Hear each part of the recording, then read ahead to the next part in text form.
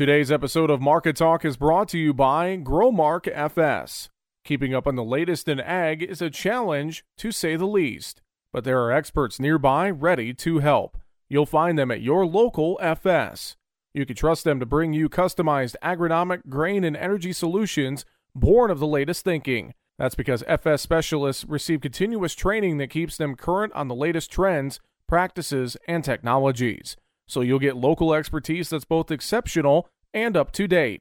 Visit fssystem.com to learn how FS is bringing you what's next.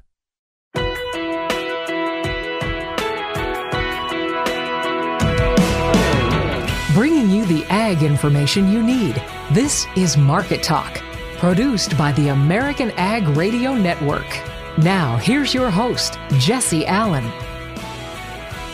Well, on the first trading day of 2023, we saw pressure develop across grain and livestock trade, as well as the broader commodity sector. Welcome into Market Talk. Appreciate you being here with us once again. Happy New Year to you as we talk about the markets and issues impacting rural America. And we have plenty to talk about here as we take a look at Tuesday's market action. I'm your host, Jesse Allen. Great to have you with us here today once again as we saw just broad pressure throughout grains, livestock, and the broader commodity sector on the day on Tuesday. The U.S. dollar surging higher, providing some of the weight and also just getting back to normal trading conditions. We wondered how the markets would react under a more normal trading environment. And we saw that, especially in the case of soybeans, couldn't hold above that $15 mark on the day.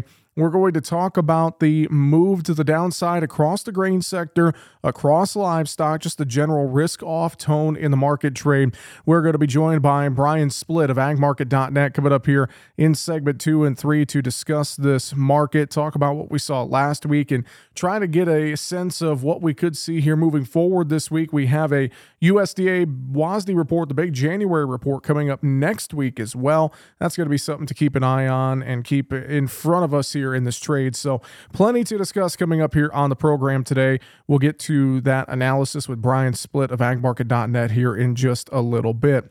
Also coming out on Friday, we touched on it a little bit. We're going to dive more into the EPA's announcement of a final rule for WOTUS and Ag and Industry Group reaction from folks like the NCBA, American Farm Bureau Federation, and more. We're going to dive into that issue and talk about it here coming up as we work through the show today.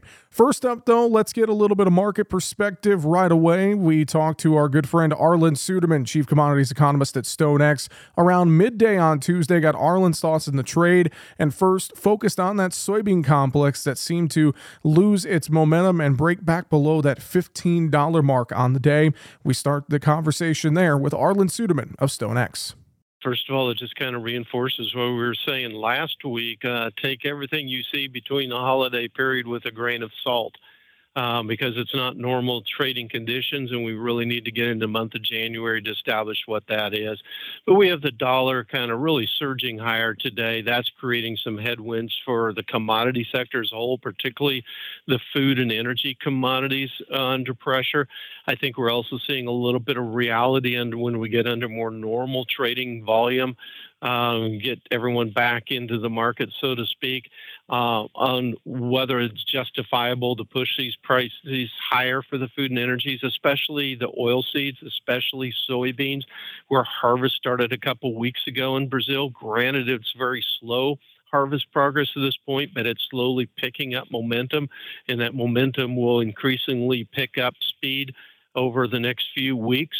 And when Brazil farmers see the big crop that they have there and the prices that are being offered right now, $15 or close to that on the board here out of Chicago, that's very tempting to them to just sell off the combine. So I think we're going to see quite a bit of harvest selling out of Brazil, making it difficult to hold these prices, and particularly with demand soft near term in China with the outbreak of COVID.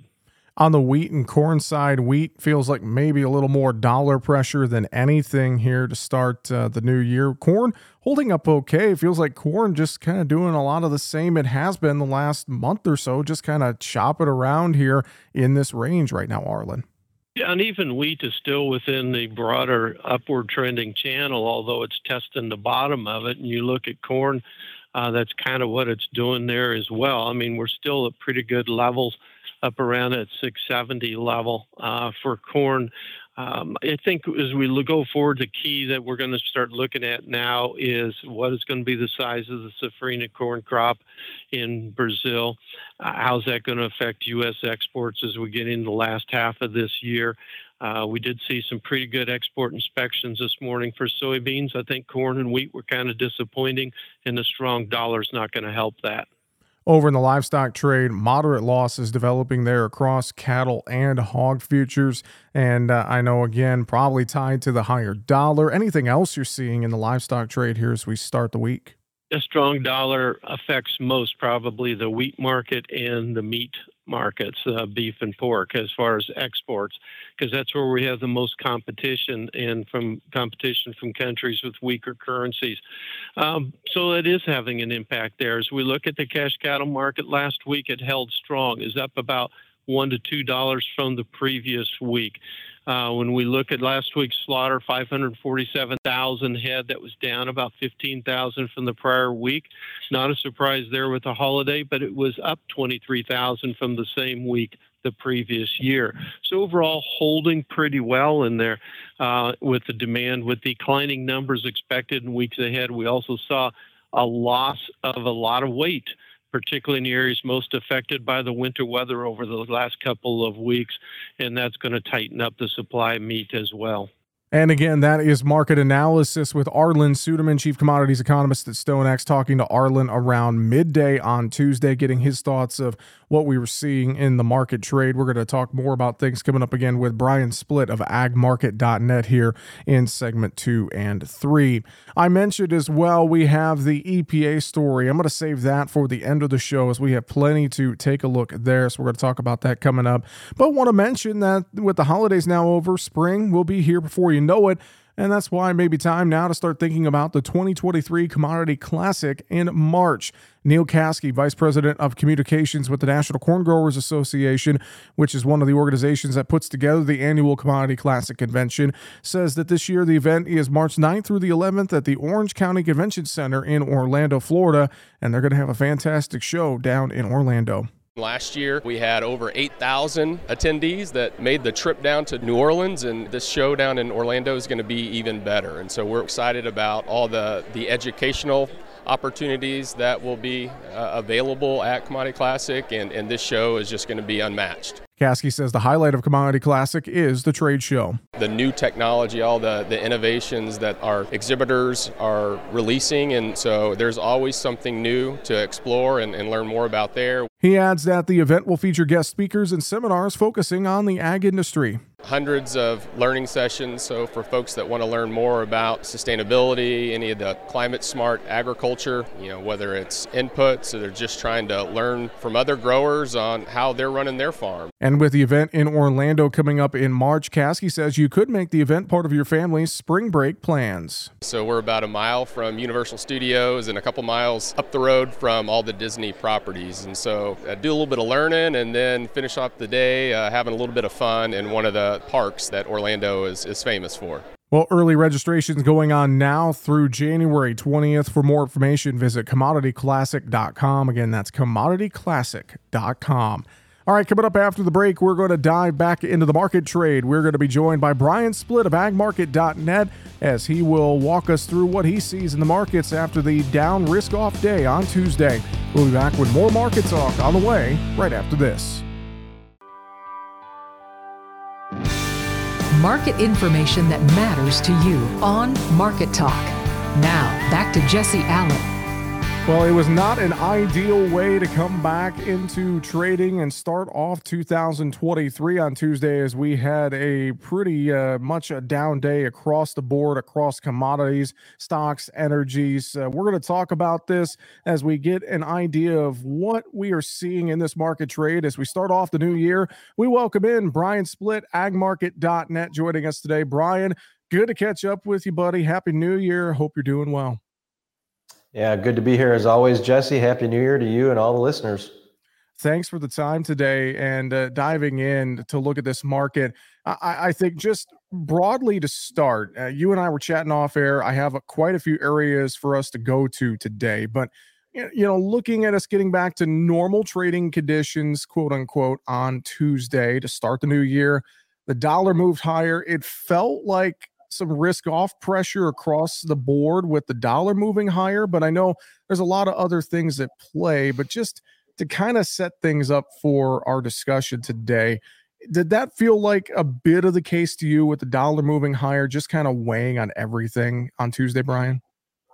Yeah, I mean, I think that was definitely part of the narrative today, and the dollar being higher, might have been more of just a general risk-off attitude in commodities, and some strength in the old standby, which is the U.S. dollar. We had energies very weak today. We had livestock weak. We had several of the soft markets weak. We obviously had the grains weak today.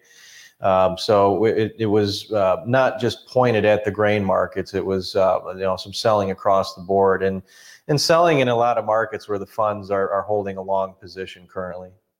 Well, and talking about that as well, getting into a new year, we typically see that money flow work its way around. And you mentioned that to me before we jumped on the air, a lot of long positions held by funds. And I think I saw a fair amount of contracts liquidated on Tuesday, 9,000 beans, 7,000 bean meal, 11,000 corn contracts. Last I looked, somewhere around those numbers. So thinking about that, why do we see a lot of that long liquidation coming back from the holidays and starting off a new year, Brian? What's behind some of that? I do think when we think directly towards the ag commodities, funds holding long corn positions, long bean positions, very long on meal. And I think part of that length that was added between, let's call it mid-December to the end of the year, was some window dressing on their part. Getting the corn market to close near the highs of the month as we finish up the year, getting beans to do that, getting meal to do that. And so with them holding those long positions, it seemed like it was maybe an effort to window dress those positions and get some good settlements to finish up the year, pad their returns on those specific markets. And then we have the long weekend. We ended up getting some rain in Argentina, and we can debate whether it was adequate or what it was compared to the forecast. But bottom line is we saw the fund manager come out and start to book some profits very earlier on the year on some of those long markets that they're holding. Brian, let's dive in a little more on soybeans. And last week here during the show, we did a lot more looking back at 2022, looking ahead to 2023. I shied away from the fact that beans broke above that overhead resistance we've been talking about at $15 because I wanted to see what the market would do under normal trading conditions, normal volume, et cetera. We obviously gave a lot of that move back on Tuesday, falling below 15 in many of these soybean contracts. So as you look at the charts, starting the new year off, we see us come back below 15. What are your thoughts there? Can we get back above 15 and sustain that? Or is this, just a bit of a move back to where we were, considering, we traded through the holidays that way? What's your thoughts in beans when you look at the charts right now? Yeah, when you think about the old crop soybeans, we did go up and we closed gaps there. March, May, July, they all had gaps from June. We filled those gaps on the rally last week and traded through them a little bit. So I think that was significant that we kind of reached that upper objective and filled those gaps. We haven't taken out support yet, and so maybe that's what we need to do in order to feel like, well, we've lost $15, is to take support out. And so we've got some uptrends that have been established from the October lows. Those uptrends are still very much in place on old crop soybeans. And so I think we got to start taking out those uptrends, maybe get back below the 200 and the 100-day moving averages. And that might be something that signifies that we made more meaningful highs here to finish up the year. And you could probably say the same thing on new crop soybeans, where we got above 14 albeit just for a couple days, and now, right back below 14. We didn't close aggressively below 14. So, could we see $14 beans again tomorrow? Yeah, absolutely. I think it's something where, again, the uptrends are still in place. We're going to have to start taking out some of the lows that were made leading up to this run up. And so I think on November beans, we had some mid-December lows before this push to new highs that were right around that 1380 area. So if we start to see the other side of 1380 on the new crop soybeans, then that might signify that the high that we had last week might be more of a meaningful high. But until we do that, we could just possibly be coming back and revisiting support before making another push. Well, and you brought up South American weather. Obviously, that's going to be a big key we're watching. And then also, too, demand with the Brazilian supplies coming on. We're getting some of that farmers selling out of South America and China picking up more Brazilian supplies. That U.S. export window closing for soybeans. I know that's going to be a big talking point in this market here for the next few weeks ahead, isn't it, Brian? It is. And so, Argentina has been one of the main talking points as far as the dryness there. We can nitpick Brazil, and it's Rio Grande do Sul is the area in the southern growing regions that's got that drier bias over the last several weeks. Otherwise, the majority of Brazil looks really good. And Brazil plus Argentina should have a record combined production number. So that's something that I think is going to weigh on things in the big picture. But we had a little rain over the weekend in Argentina, and one of the things is the meal market it was an inside bar from Friday, so we did trade lower today, but we didn't take out Friday's lows where we did on the soybeans and the bean oil. So until this meal market really shows that it's starting to roll over, it's hard to get too worked up about the bean market rolling over with it.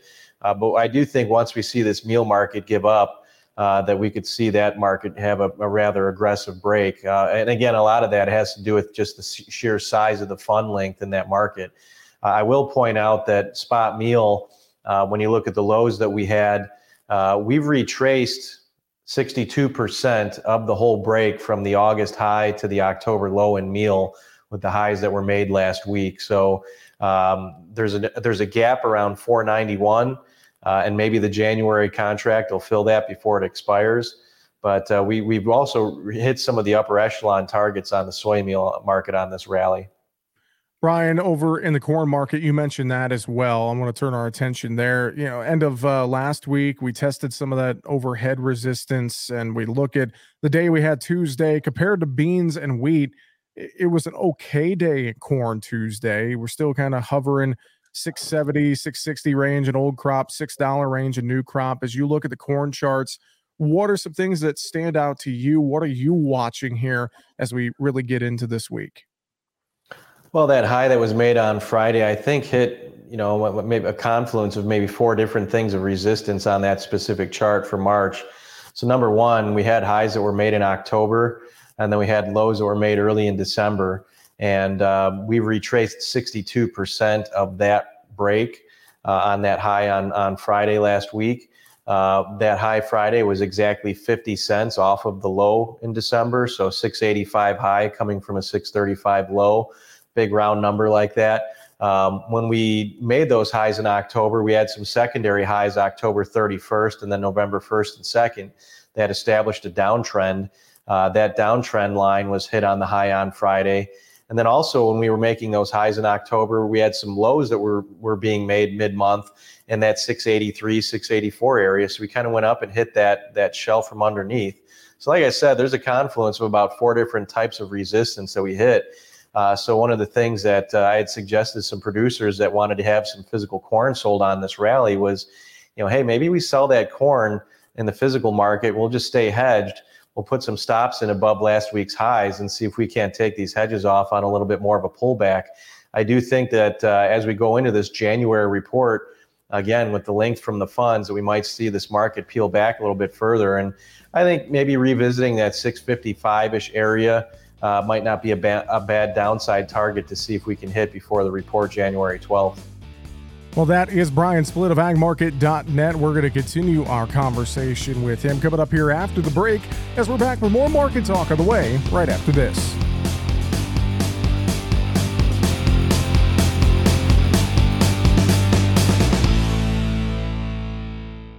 Why are more people heating their homes with FS Propane? Because it's better to work with a company that lives and works in the same community that you do. When it comes to the comfort of your family, trust FS. We have highly trained service professionals who monitor your system for proper operation, safety, and maximum efficiency, so you can be sure that FS Propane will leave your family with a good, warm feeling all season long. Contact your local FS Propane specialist today. FS Propane feels like home. Visit fspropane.com for more information. Stay up to date and listen to past episodes online at markettalkag.com. Now, back to Market Talk with Jesse Allen.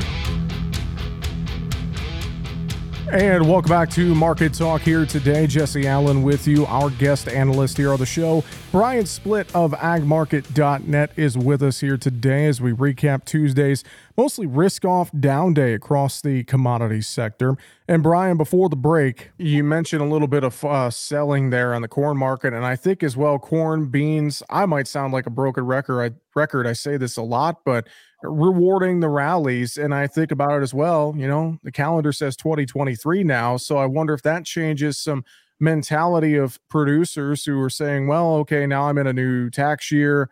Okay, I'm all right making some sales and getting that on the books. I know sometimes that's a factor. I just wonder if we could see, a little bit of selling here this week to try and protect this rally, maybe getting some hedges in place, like you mentioned, just to try and protect some of what we have here with downside potential on the board, possibly heading to that January 12th report. Yeah, there's some about the calendar flipping that, gets the producer to get a little bit interested in marketing again. I think a lot of the participants just really weren't paying much attention last week. It was the holidays, slow holiday trade, and if you're spending time with family, and that's fine. I mean, that's more important. But I think as the calendar's flipped, now we're looking at the potential for rent checks being due. We're looking at the producer saying, okay, I've locked in this for my chemical or my fertilizer, and maybe I should get enough corn for new crops sold to at least cover those bills. And with the $6 price tag still available, I think you're starting to see the calendar starting to spur those thought processes here. And I've had a lot of producers that have kind of said, you know what, I know the market's rallied. I know I want to get some more sold before that January report. So their wheels are turning right now, trying to figure out if they should just go ahead and move it. Or if they try to look for a little bit of a bounce between now and that report. But again, I think when you look at what we hit last week on that high, and we talked about all those different technical numbers, maybe the thing to do is just go ahead and move it. And I've had producers, July options, the volatility on July corn options is pretty cheap right now. You could replace some physical sales and just go out to July. July's trading at a discount to March. Buy a call spread in July, maybe a $7, $8 call spread. You can do that for under 20 cents. And that'll give you something to hold on to and participate in if we do have some kind of a domestic weather story that develops down the road. Wheat market, real briefly, was that a case of the higher dollar, do you think, or was there something else you saw chart related? I know this KC wheat chart has been looking fairly good here the last couple of sessions. I just wonder what you saw on the wheat markets overall Tuesday, Brian. Yeah, I think wheat's probably going to be one of the the more sensitive ag commodity markets to the dollar movements. So I don't doubt that we had some pressure in wheat because of that. I'll also mention this. I put the most weight on hard red wheat. That's the highest volume of wheat produced in the country. And I know even though we don't see the same volume on the board, the fund manager seems to like to play in Chicago wheat. But I think hard red is the most important wheat. And so I look at that, and we keep failing at the downtrend from the October highs. We did it again today. Something I continue to look at is how similar we're trading in wheat, in the hard red wheat, to 2008. We made a very sharp run up in 2008 up to near 1385. We came within about a nickel of that level on the highs that in 2022 after the invasion of Ukraine. And after that high was made, we've come back down. We checked $8 again, just like we did in 2008. We rallied off of $8. And my concern would be, based on the timing of 08, this month or next month, if we find ourselves below $8 on spot hard red wheat, it's going to be following that footprint from 2008. And that would suggest we go into the low sixes to upper fives. And I think just that alone is reason to carry some puts to at least cover $8 on production for new crop wheat that you don't have priced yet. And I know it's hard to want to sell it because it went in poor conditions, and the good to excellent probably isn't going to look real good coming out of dormancy. But I think you have to identify that if we break below $8, the chart's going to look horrible. You brought up an interesting point there with 2008. Do you see any other commodities that have a similar look to them compared to, say, 2008? I've heard also some people comparing to 2013 maybe. Do you see anything else that has some similarities to that time frame, Brian?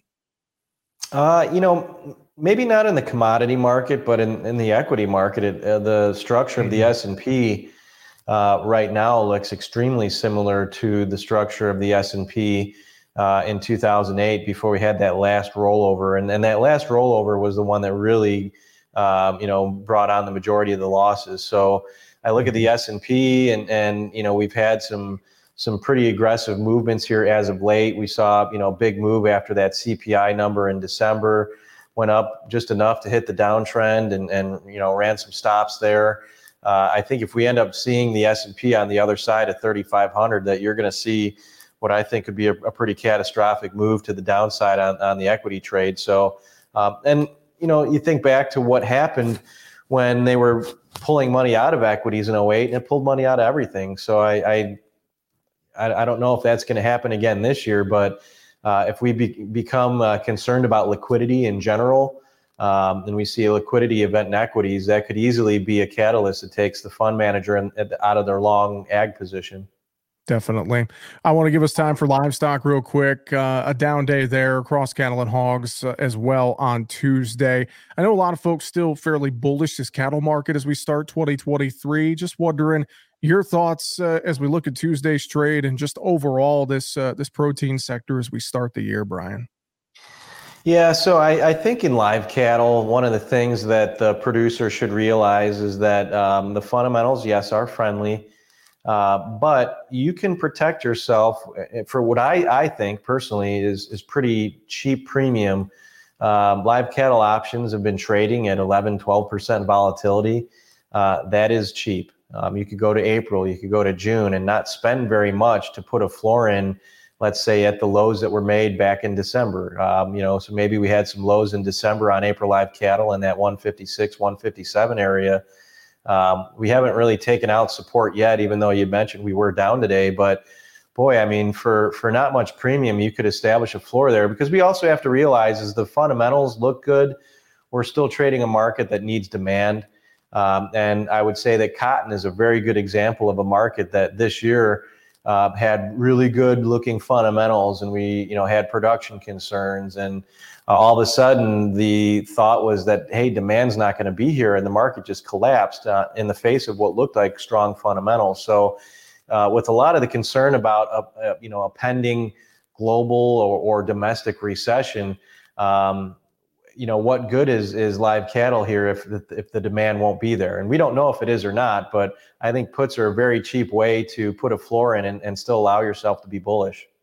Does that same thought maybe spill over to the hog market too, just with all, especially added on the COVID issues in China and demand for pork over in Southeast Asia per se, especially China? Do we worry about some of those issues in the hog market as well, Brian? So I think, yes, the part of this of what we talked about in live cattle, we could say in hogs, I think you're going to have an increase in production in early 2023. I think you've got that concern about China and what's going to happen with their COVID numbers and deaths, and do we start to see that affect the global marketplace? Unfortunately, the recent volatility in the hog futures makes the other part of the conversation we talked about in cattle not the case, which is low volatility options and being cheap to buy puts. Hogs have been extremely volatile over the last month or two. We've seen these big sweeping moves from the low 80s to the low 90s, back and forth. It seems like this market, once it gets its eye on a direction, it'll move 10 cents a hundredweight just before turning around and going 10 back the other way. So unfortunately, the hog options are not cheap. You're looking at if you're buying puts, the volatility value on hog options is maybe close to triple what they are on the live cattle options. So similar sentiment as far as the concern about demand, for global and domestic economics. But again, the option volatility does not make them as cheap as the live cattle to protect. Well, Brian, we'll wrap up our conversation there. And I know if folks have questions, want to talk to you and the team there at agmarket.net, they can get a hold of you very easily by going online. And I should mention as well, you guys' conference coming up February 5th and 6th in Nashville. I know we're looking forward to being there for that. Yeah, we're looking forward to putting on a good showing for everybody. And like you said, that's 5th and 6th. So you can go to www.agmarket.net. There's a banner at the top of the page. You can click on the banner and get your information or get registered. And if you want to talk to somebody, call 844-4AG-MARKET. So 844-424-6758. My direct line is 815-665-0463. With that, Brian Splitt, agmarket.net. Always a pleasure, sir. Enjoy the rest of your week, and we'll talk to you again soon. Thanks so much. Thanks, Jesse. Appreciate it. And again, that's Brian Splitt, agmarket.net, our guest analyst here on the show today. A few of the closes from the day on Tuesday. March corn was down 8, 670 1/2. March beans down 31 3/4, 1492 1/4. January bean meal down $1.70 a ton, 476.80. January bean oil down 65 points, 63.16. March Chicago wheat down 16 1/2, 775 1/2. March KC wheat down 18 3/4, 869 1/4. March spring wheat down 19 1/2, 919 1/4. February live cattle down 105, 156.85. April down 92, 160.87. January feeder cattle down $1, 182.70. Lean hogs February down 262.85.07. April down $1.50, 93.80. Coming up next, we're going to talk about the EPA's WOTUS ruling and more reaction from ag groups. We'll be back with more here on Market Talk on the way right after this. Keeping you informed with the latest market information for your operation. Now, back to Market Talk with Jesse Allen. And welcome back to Market Talk as we take a look at issues impacting agriculture and rural America. And the top issue to start the year is the Environmental Protection Agency and the Army Corps of Engineers announcement of a final rule on Friday establishing the definition of waters of the United States. Now, they say the rule reduces uncertainty from consistently changing regulatory definitions, protects people's health, and supports economic opportunity. Now, the final rule restores essential water protections that were in place before 2015 under the Clean Water Act for traditional navigable waters, the territorial seas, interstate waters, and the upstream water resources that significantly affect those waters. Now, according to EPA Administrator Michael Regan, he says, quote, following extensive stakeholder engagement, EPA is delivering a durable definition of WOTUS that safeguards our nation's waters, strengthens economic opportunity, and protects people's health. It also provides greater certainty for farmers, ranchers, and landowners, end quote. Michael Connor, Assistant Secretary of the Army for Civil Works, says, quote, this definition provides clarity long desired by farmers, industry, environmental groups, and other stakeholders. It also allows for more effective rule implementation, end quote. Now, many ag and industry groups reacting to the news, including the National Cattlemen's Beef Association. Their chief counsel, Mary Thomas Hart, charges the Biden final waters of the U.S. rule is tainted. The rule doesn't clearly exempt isolated or ephemeral features from federal jurisdiction, but instead subjects both of those features to case-by-case determinations, which means that farmers, ranchers, or landowners across the country could be required to pay a lot of money and spend a lot of time trying to figure out if their isolated or ephemeral features are federally jurisdictional. Requiring permits or resulting in added EPA enforcement. So beyond some exemptions for drainage ditches, stock ponds, and prior converted crop plan, Hart sees the Biden rule as a reversal of Trump-era WOTUS reforms. This is a significant expansion beyond the Navigable Waters Protection Rule, and the Biden administration sought to find some middle ground between the 2015 rule and the 2020 rule. So we knew that there might be a slight expansion, but this leans much more toward the 2015 Obama rule than it does toward the Navigable Waters Protection Rule. Now, all that, as Hart says, 6 of the 9 Supreme Court justices that heard Sackets versus EPA in October are reviewing for the first time the years-old Rapidos ruling on when a wetland is a water of the U.S. based on its permanence and nexus to a navigable water. They seemed quite convinced that those were failed standards, that, they had watched the definitions ping pong back and forth from administration to administration, and they thought that there ought to be a new standard. So I will not be surprised if when the Supreme Court issues its opinion in spring 2023, that we see a completely new test and EPA is required to go back to the drawing board. Now, Hart charges the timing of the EPA final rule couldn't be worse and seeks to directly preempt the ongoing Supreme Court litigation, leaving the WOTUS question murkier than ever until the High Court rules months from now. Also, the American Farm Bureau Federation commenting on the news as Courtney Briggs, Senior Director of Government Affairs for the American Farm Bureau Federation, says AFB is extremely disappointed in the new rule. This rule does not provide the needed clarity and certainty that the regulated community has long called for. This rule allows the federal government to expand their jurisdictional reach over private property. It is clear that the agencies have doubled down on their use of the troubling significant nexus test, which will require landowners to hire environmental consultants, attorneys, and engineers to ensure that they are in compliance. She says when the federal government expands its reach, the amount of permitting that farmers and ranchers are subject to gets worse. Since this rule relies on case-by-case determinations and ambiguously defined terms, it is incredibly difficult for a farmer to understand if they have a jurisdictional feature on their property. There are civil and criminal liabilities attached to Clean Water Act compliance, and that is why it's so incredibly important to have a clear line of jurisdiction. Now, the new WOTUS rule goes into effect 60 days after it's published in the Federal Register. We will be looking to the Supreme Court for a decision in the Sackett case, which will provide some clarity on the use of the significant nexus test. And the agencies have stated that today's rule is a durable rule, but it is very likely that they will have to make changes to the rule in response to a decision from the High Court next year. Now, again, that's Courtney Briggs with the American Farm Bureau Federation. More reaction coming from the National Cattlemen's Beef Association. Vice President of Government Affairs with NCBA, Ethan Lane, says we got mostly what was expected from EPA, but he also highlights the timing and NCBA opposition to parts of the final rule. We got pretty much what we expected from EPA on the new Waters of the U.S. rule. It's not a rule that agriculture is particularly happy with. Those are concerns we've voiced repeatedly to the administration.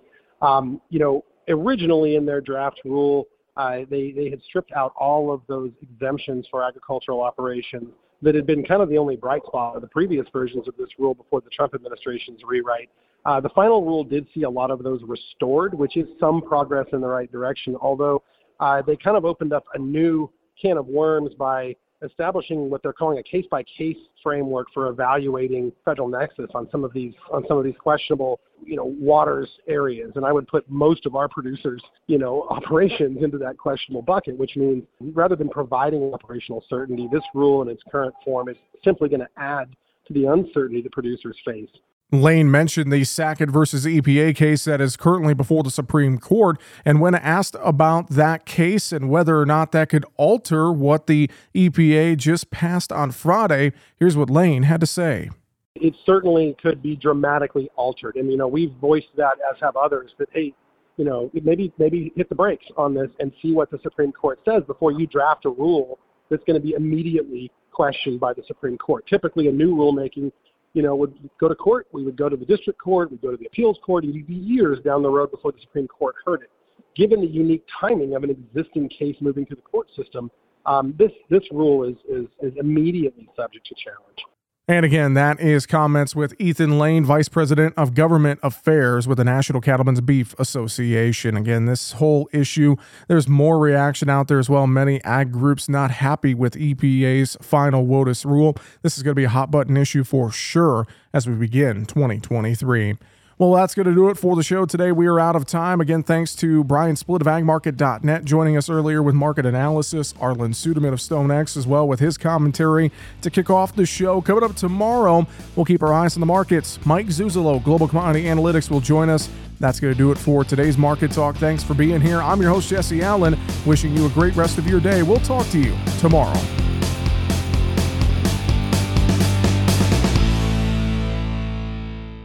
Why are more people heating their homes with FS Propane? Because it's better to work with a company that lives and works in the same community that you do.